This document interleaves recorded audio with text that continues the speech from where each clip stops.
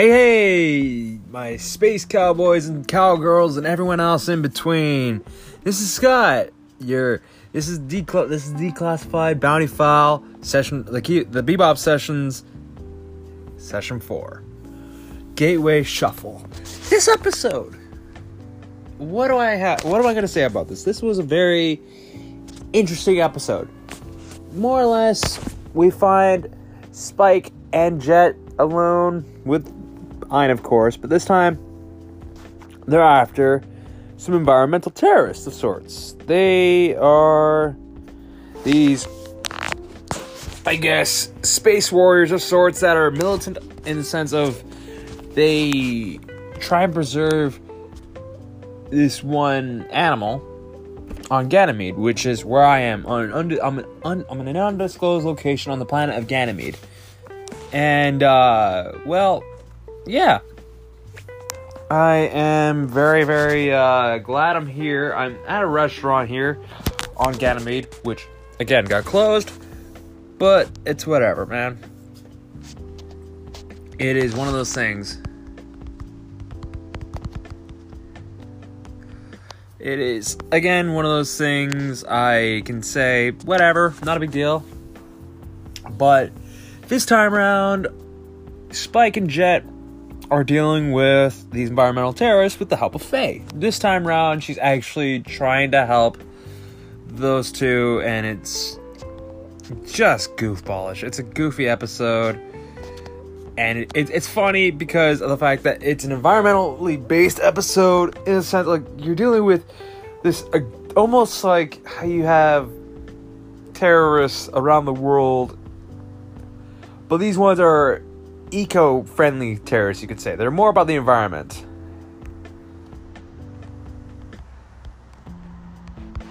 And it's pretty, it's just, I don't know how to describe it. It's a good episode, I'll say that. This episode's not my favorite out of all of them, but it's a great episode because it deals with sort of a socio-economic issue, you could say. The environment on the planet is something that we have to care about, but not everyone does. Some will take extreme measures to protect the environment, which is kind of ironic that you're gonna blow shit up to protect the environment. How are you protecting the environment? But anyways, these people that Spike and Jet go after are, I guess, eco-terrorists who want to save this type of fish. I have to look at the name of the fish again. Give me 1 second, guys. Sorry. But the name of the fish is... I guess they're space warriors. They're armed with whatever. They have, like, this biological weapon. They're called... The group is called the Space Warriors. They're, like, a group of eco-terrorists armed with a biological weapon that can transform humans into freaking apes, of all things. You know what I mean? Like, that's crazy.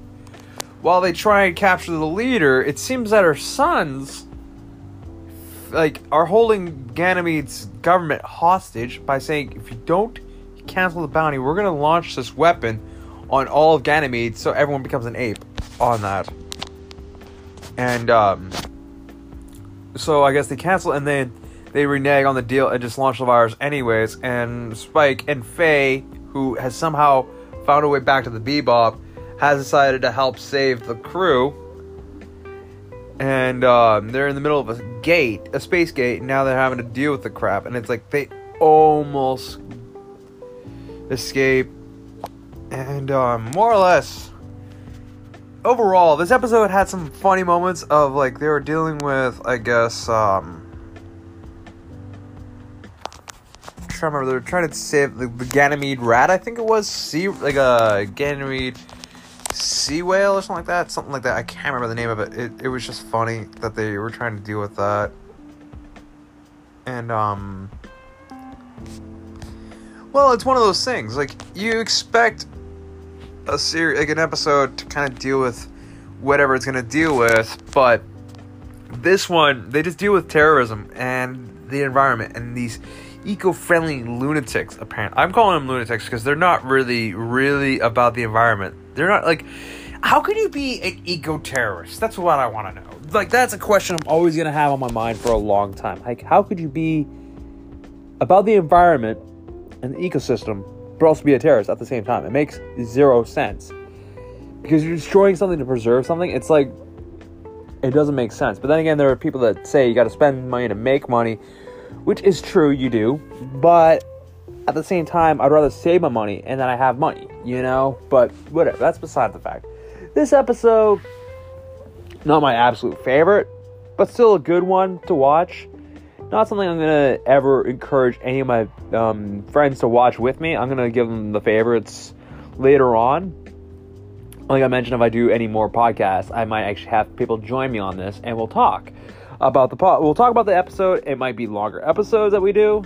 Like, not really longer episodes, but we might make this a podcast be a little bit longer. I know these should be, like, a podcast is usually an hour or whatever, but I can't do an hour myself. I could probably do a whole hour talking about Cowboy Bebop after the series is over, but realistically, I can't do it alone. I need someone to join me on that. That's why these are very short to the topic at hand. So this episode is called Gateway Shuffle, which I think might have been a dance in the 40s, maybe. I don't know, but I know that is what the title is called. It might be kind of a ha-ha on music, shuffle, dancing, whatever. All I know is that they use gates, space gates. That's what they kind of use to get to almost like border crossings in Europe or wherever it may be. If you're traveling from, like, say, the United States to Canada and vice versa, there's stuff like that. But again, something you got to think about. Like, that's what they kind of use. Like, you can be, like, denied access as soon as you get there. We don't know. Like, they don't really explore that much in the series, but that's one of the things that is a bit of a pivotal point in certain episodes. Like, in one of the later episodes that I'll talk about, which will be very soon, I'll probably talk about it in the next, not the next session, but the session after next. I will talk about it, but that'll be when that happens. Sorry about that. I had to take another sip of some gin I was having, but that's beyond the fact. Whatever. Episode kind of deals about terrorism and whatnot, and more or less, it makes me wonder, how does someone become an eco-terrorist? But then again, it's whatever. Like I mentioned, the terrorists, I guess, find a way to renege on the contract and launch the virus anyways, and when they're about to close the gate, Spike and Faye, in their own little ships that they have, nearly, very closely don't escape, but they do. But since they are going through a rift, a hyperspace rift between the gates, that's how they kind of travel through planets for the show. The warheads and all the other things that the Space Warriors were trying to launch don't actually hit them. Like, Faye kind of sees them, but they won't actually attack. Like, they won't, like, hurt her ship or whatever. But what's also a bit of a tricky bit, it looks like the Space Warriors' leader has something slipped into her pocket by Spike, which was a clever move, because now that virus, as well as those warheads in the rift, in the hyperspace gate, are, since it's shut down, blow up within the gate. So, yeah, that's what happens in that episode. And this is, like, after the fact that Faye basically gambled away all the money that she took from Spike and Jet. They try and make a deal that she'll take a 60-40 deal where she takes all the 60, but you know what? It won't work because, well, it's what happens. It is one of those things that happens in the show, but she's a bit of a bitch. She finds ways to get away with the most ridiculous things. Like, she thinks she needs to be fed, or, like, she needs to feed herself, or survival of the fittest, because that's how she runs her life. But that's how the way she goes, pretty much. That's how she kind of thinks of herself. She thinks she's the top brass when she isn't. But whatever, not a big deal that she thinks that way. It's kind of funny. And Well, it's just how the show kind of goes. It goes in a weird direction, but even then, it's just something that's funny.